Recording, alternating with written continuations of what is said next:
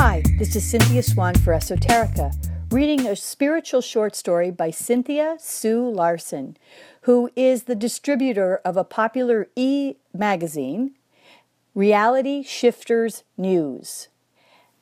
The title of this story, found on the Spiritual Short Stories website, is Learning to Accept Miracles.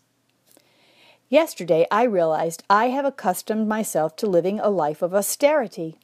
I noticed this as I found a gorgeous steel string guitar at a local thrift shop for only $35 that I almost walked away from, thinking surely someone else needed it more than I did. I nearly walked away in spite of the fact that I've been wishing for a steel string guitar of excellent quality since I began playing guitar in high school. As I slowly took 3 steps away from the guitar, heading for the cash register, I found there was a palpable force of attraction between me and the guitar that brought me racing quickly back to embrace it again. I then carried this beautiful instrument with me around the store, confident that this is the guitar for me, because it just felt right. Synchronistically, just a few days earlier, I'd completed writing a piece for the September 2000 issue of Planet Lightworker online magazine called Recognizing Gifts. I could see that I must have really written that article for myself, since I needed to learn and master the art of recognizing when a wish or a prayer was coming true.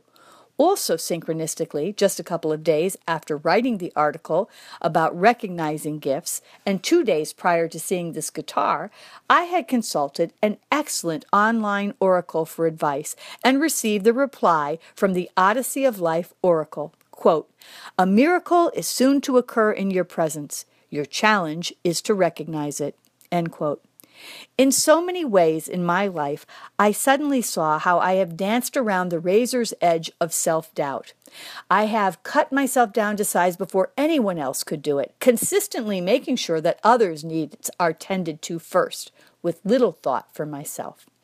Just a week earlier, I'd visited Disneyland with my daughters, and we were walking through the New Orleans Square section when 2 men began tossing Mardi Gras necklaces out to the crowd. I made sure that both my daughters received these pretty beads by catching the eye of the man throwing the necklaces and pointing down at my daughters standing in front of me.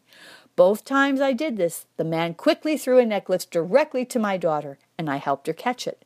I walked away from the crowd with my daughters, telling them how glad I was to have gotten them such pretty necklaces, even though I didn't get one for myself.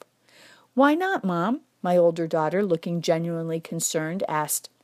"Because I don't want to take the beads that someone else might really want." Suddenly, I heard what I had just said and was flabbergasted. Did this mean that I had been passing by on countless opportunities because I didn't want to take something that another person might really enjoy? Does that mean I'm afraid that there is only a finite amount of what we all need in this world? And if so, what does that say about my faith? These questions help me crystallize awareness of some hidden beliefs I'd been living with without ever recognizing. Yesterday in the thrift shop, I almost did it again. I almost walked away from what my heart desired. This time, however, the sweet spirit of the guitar connected with me so tangibly that I could not bear to walk more than 3 feet away from it. I couldn't bear the idea of setting it down. I realized with a jolt that this guitar had not been in the store when I first walked in. I knew this for a fact because I'd been carefully examining a curious wooden cabinet adjacent to the guitar close by. The guitar brings me a great gift. It shows me how I can accept gifts I truly need without fear of preventing someone else from having something good. This fear is ridiculous, for it would mean that the universe is not truly abundant and that we are not all cooperating together at a very deep unconscious spiritual level. As I waited in line to buy my gorgeous new instrument, a woman behind me in the line asked with genuine interest, "Did you get a good deal on the guitar?" I beamed back with my brightest smile, my eyes shining with radiant ecstasy as I replied, "Oh, yes." Thanks for listening. This is Cynthia Swan reading Cynthia Sue Larson's Learning to Accept Miracles. And Cynthia has an e-magazine, Reality Shifters News. Thanks.